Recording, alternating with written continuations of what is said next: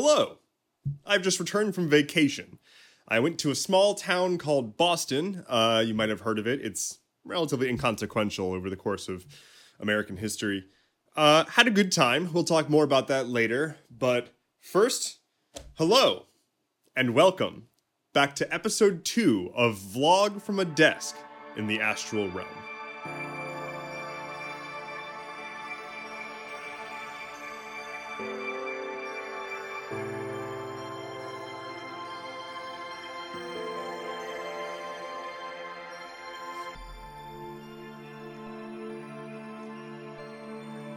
This is not a prop. I'm very tired. So welcome, I'm back with episode 2, and as I've said before, this is sort of an experimental series, and for now I'm just gonna wing it. I've got some show notes and stuff I want to talk about today, and otherwise I'm just gonna say whatever comes to mind, and that's the goal. So let's see how it goes. Hopefully it's good. And I appreciate you sticking with me on this. I will say the draw to make this into a podcast is certainly there, and I kind of want to do that eventually. I still want to hammer out a few details before going directly to that route. I do want to bring on guests, both just audio guests or audio-visual, and I do have more plans for diving deeper into certain topics, having recurring segments, and tightening a few bolts. So bear with me as we work through the sort of early days of this format, and I am excited about the opportunities that this brings. Now, when I was planning out the topics for what was going to be in this episode, I looked up the date this episode would be airing on to pull some history from that day. You know, start off with some lightweight, here's an interesting fact. But then I saw what the date was, and not gonna do that today. So let's skip right past history and move on to a fun first topic, friendships. Specifically, the messiness of friendships. So you've probably heard of the term chosen family, and it's definitely gaining popularity recently. And rightfully so. Family is a strange concept, especially in the format of society that we live in. Humans evolved in a relatively specific structure, typically tribes, groups of a few hundred or thousand that each had their own jobs and what they were responsible for. But then came along hierarchies and kingdoms and democracies and organized nations, and there's not anything inherently wrong with that. It's not like you can't do that. It's fine. But the world that we live in now is a very globally accessible, largely capitalism-driven system. And making friends is kind of difficult in a world where you're not just expected to move, but encouraged to do so. It is romanticized to uproot and change your living space with relative frequency, especially for a job. When you're a kid, friendships are super easy. Typically, they happen from proximity. You sit next to someone in class, and they're probably going to be your friend. But as you age, finding people who you can connect with and enjoy your time with becomes increasingly difficult, and the friendships that started from proximity don't always hang around forever. And leaving those friendships behind can be very challenging and scary. Now, I'm the wrong person to talk to about how to make friends. It's not a skill that I am particularly strong at. But I do have friends who I really enjoy spending time with, and I also have friends who I basically don't keep up with anymore because it's just not mutually worth it for either of us. They have plenty going on in their lives, and I've got plenty going on in my life, and sometimes it's okay to just let things fade away. In fact, I would postulate that social media and the whole concept of these massive networks that keep you connected online are detrimental to us. We don't need the added guilt of, oh, well, I haven't talked to this person or had any interest in their life for over a decade, but I'm still friends with them on Facebook. We were not built to keep up with the updates of every single person all the time, everywhere. It's just not the way we go about things. I'm not saying give up all of your friendships. I'm saying take a moment and identify which friendships are super strong and there and real and ones that you want to continue to invest in or reinvest in. I certainly have some friendships that I would like to rekindle. It's been my fault that we haven't been keeping up as much as we probably should have. It's something to continuously work on, but it's also something to give yourself the room to do. If you need to tidy things up a little bit in your social space, that's fine. Everyone has to. It's acceptable. It's perfectly okay. Anyway, friends are great. Let's move on. I want to talk about me and the vacation that I just took. Yay, talking about myself. Anyway, So I just returned from vacation, like I said in the opening to this video. I went to Boston with my partner, and it was a really wonderful time. Boston's a super fun city to go visit, especially if you're staying downtown. It's really easy to walk around everywhere, which is kind of funny because I have heard that it's not easy to walk around everywhere. And there's just a lot to do. And there's so many parks, and everything is really pretty. The buildings, the architecture, it's all wonderful. I will say that the people who live in Boston walk with chaos in their hearts. They do not adhere to walking to the right at all. They just walk where they're going to walk, and you better get out of their way. But we had a wonderful time, and we were there specifically to go see My Chemical Romance in concert. My partner had purchased tickets to this concert before the pandemic, so that gives you a sense of how long we've been looking forward to this trip. While I don't tend to travel a lot because my sleep situation makes it really difficult to be comfortable while traveling, I did have a good time this time, and it very much does help that the state that contains the city that I went to has legal access to a particular substance. For those who are not in the know, I use a particular substance to aid with sleep. Not a prop. Anyway, I stayed in a hotel that was directly across from Ben Franklin's grave, which was weird, but kind of cool, I guess. We also were right across from Boston Commons, which was really fun to walk around and honestly gorgeous. The concert itself was excellent. MCR put on a hell of a show, and opening for them was Bad Flower and Thursday, two bands that I have not heard of, but thoroughly enjoyed their live performances. It was ecstatic. It was just amazing energy in that venue. While I am not a lifelong MCR fan, I am a recent convert, and I very much enjoy their music. I didn't know most of the stuff that was played, but I still enjoyed it. I will say that I was wrecked by the end of the concert, even though we had stadium seats and we had dedicated chairs, which most people sat for the opening acts and then stood for the main act.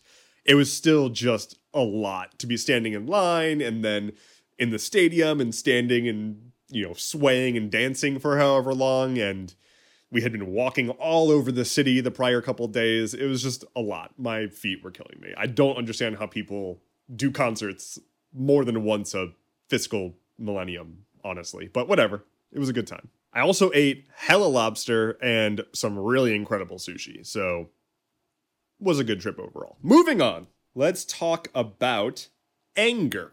So anger is something that I've been working on for a while. I wouldn't say that I've got anger issues, and I haven't been diagnosed with any kind of condition therein, but it's something that I've been trying to get a handle on since 2014, 2015-ish, especially once all the political bullshit started going down in a country known as the United States of America.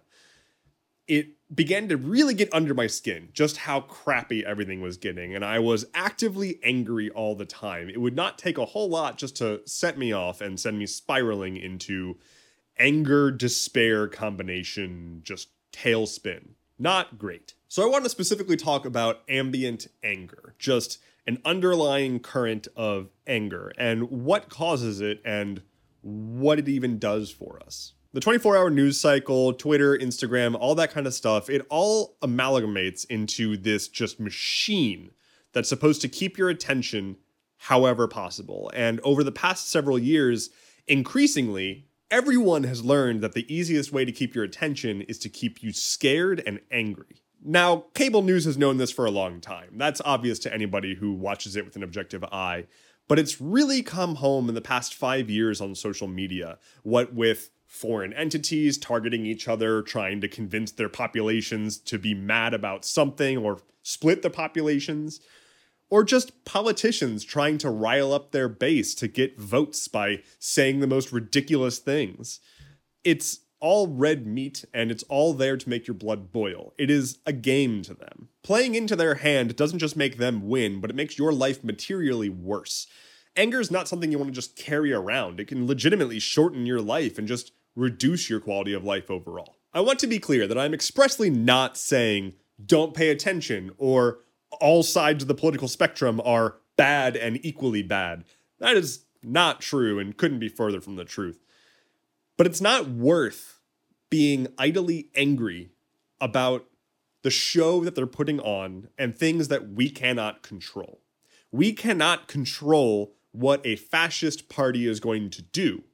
They're going to do fascisms. What we can control is the immediate area around us and our direct impact on the world. And we can be satisfied with what we are doing while being disapproving of what other people are doing. And yeah, disapproving is not really the same as anger. But that anger is still there. It can just be packaged up and put aside. I don't need to express that anger. It's there, just not active. Am I angry that there exists an incredible level of wealth disparity in modern society? Yes.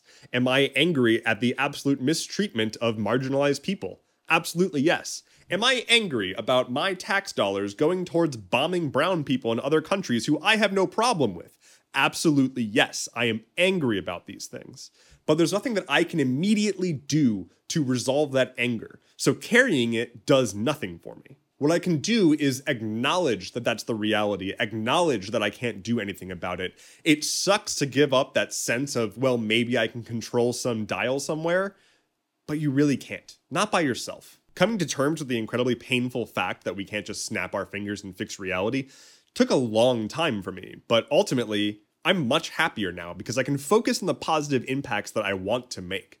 I can still be loudly disapproving of this stuff. I can still hate that my partner has fewer rights over her own body than she did just a couple of years ago. That is egregious and awful, and it drives me forward. I am converting that into inspiration to try to do good, and that's all I can really do about it. If I'm going to be angry, I'd rather be productive in positive ways about it. Because I spent way too long sitting on the couch, seething in anger, watching just yet another YouTube video about why I should continue to be angry. And so that's what I wanted to say about anger. And I can expand more on this subject if people would like to know more, but let's move on from there. You may have heard that the Queen is dead. So I'm not going to sugarcoat it. I don't care about the Queen, and I'm not trying to be edgy there. I'm not trying to, be all cool and whatnot, but I legitimately, I'm not British. It's not my Queen. I do not have a appreciation on a personal level for why this news is massive to certain people. Of course it's massive to certain people. It's massive in a very different way for other people, especially people whose entire countries have been historically destroyed by the monarchy.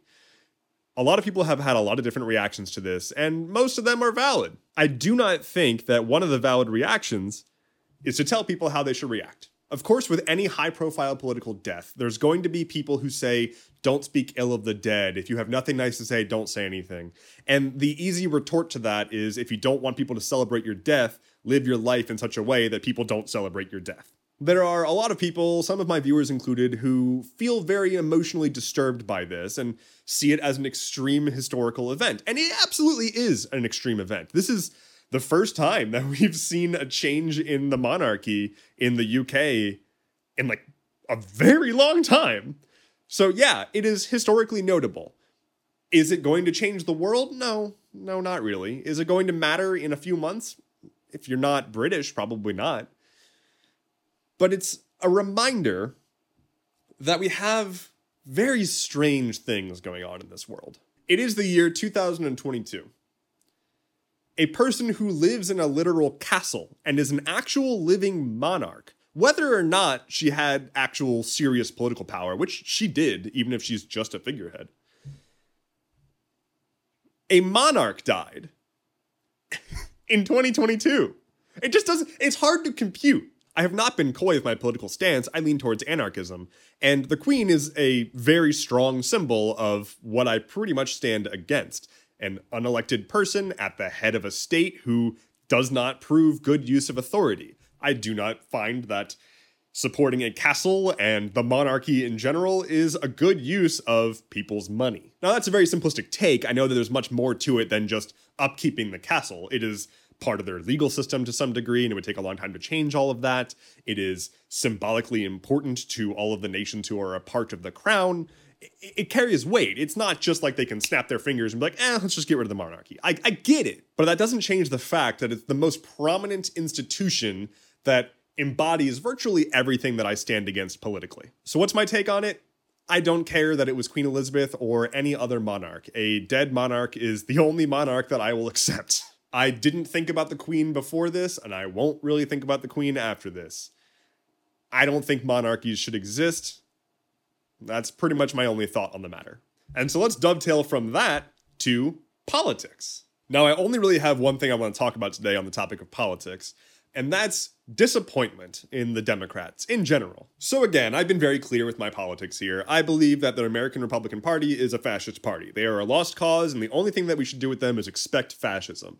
The Democrats are a center-right, spineless, boring party who sometimes does a little bit of good. However, they really need to fix their shit. So I acknowledge that the Democrats are in a weird position because this one party has to now house virtually every candidate that is left of literally fascism. If we removed the American right wing and split Democrats into multiple parties, we would still have contentious elections.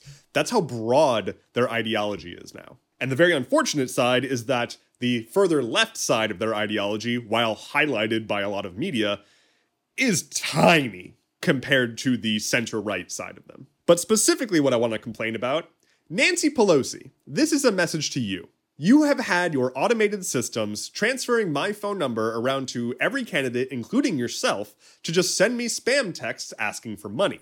I donated a little bit of money back in 2016 and 2018, and I am not donating any more to your damn party, because all you have done is taken my contact information and sent it to everyone to beg me for cash. And worse, you've sent it to everyone to beg me for cash via text message, which I cannot preemptively block. So here I am getting a text message from Nancy Pelosi, in huge air quotes, saying, "Hey, can you donate to us because don't you want reproductive rights? Hey, maybe take some of that money that you got from that insider trading that you do constantly and put a few of your own damn millions up instead of asking me to spend money on your party. Hey, maybe take some of the millions of dollars that you've made from insider trading and put that towards fundraising instead of asking me to do it. Because you are nowhere near aligned with my politics and you have had decades to codify Roe. And you did nothing and used it as a campaigning tactic. Am I going to still vote Democrat down the ballot? Yes. Voting for me is harm reduction. I will vote for the candidate that will do the least bad. That is not the way that we solve the problems in our country, and I do not believe that we're going to wholly solve our problems just from voting. I am still going to vote, and I encourage you to do so as well, because it is a very low-effort way to get a little bit of harm reduction. But I am done donating to the Democrat Party, and I do not buy that we just need a few more senators to make it work. Because if you cannot get 2 of your senators in your own party, in the most powerful nation in the world, to get on board with human rights, then I don't know what you want from me. I don't know why you think that I would support you. Because the options are either you're too incompetent to corral your own party to deliver on things that people desperately need in the country that you have a majority stake in governing currently, or Manchin and Sinema are just fall guys and y'all don't want to govern, which that's the one that I think is true. As I've said before, my view of political parties is to see them as criminal organizations vying for power. Political parties do not want to govern, they want to seize and retain power. That is their stated goal. They do not gain anything from governing, they gain from having power. So no, Nancy Pelosi, I will not be donating my money to you. Please, fuck right off. That brings us to parting thoughts. Now, I apologize for the amount of political ranting in this video, but hey, I'm a person too, and I have thoughts on stuff. But let's tie it all back together with something just a bit more grounded and thoughtful and more about just ourselves. As I said earlier in this video, the only thing that we can really control is our own actions. We can put out good or bad into the world, we can have an effect on other people through our actions. Take some time today, tomorrow, this week, to think about what you can do to better the world around you and directly around you. Someone you live with, people you pass on the street, the owner of a local shop, your classmates, your teachers, anyone who you interact with relative frequency, pick someone and see what you can do for them. A small favor without them having to ask, a passing smile, a compliment, something that will brighten their day with minimal effort to you. Your actions speak louder than words, and they should hear everything you have to say before you've even opened your mouth. You'd be amazed at how much better our lives can become when we make other people's lives better. A rising tide lifts all ships and all that. Well, that's going to do it for today's episode of Vlog from a Desk in the Astral Realm. Thank you so much for hanging out with me. Don't forget to check out my Patreon and check out my Discord. Head on over to endeavorance.camp to find everything that I am doing. And I will see you in the Astral Realm. Bye-bye.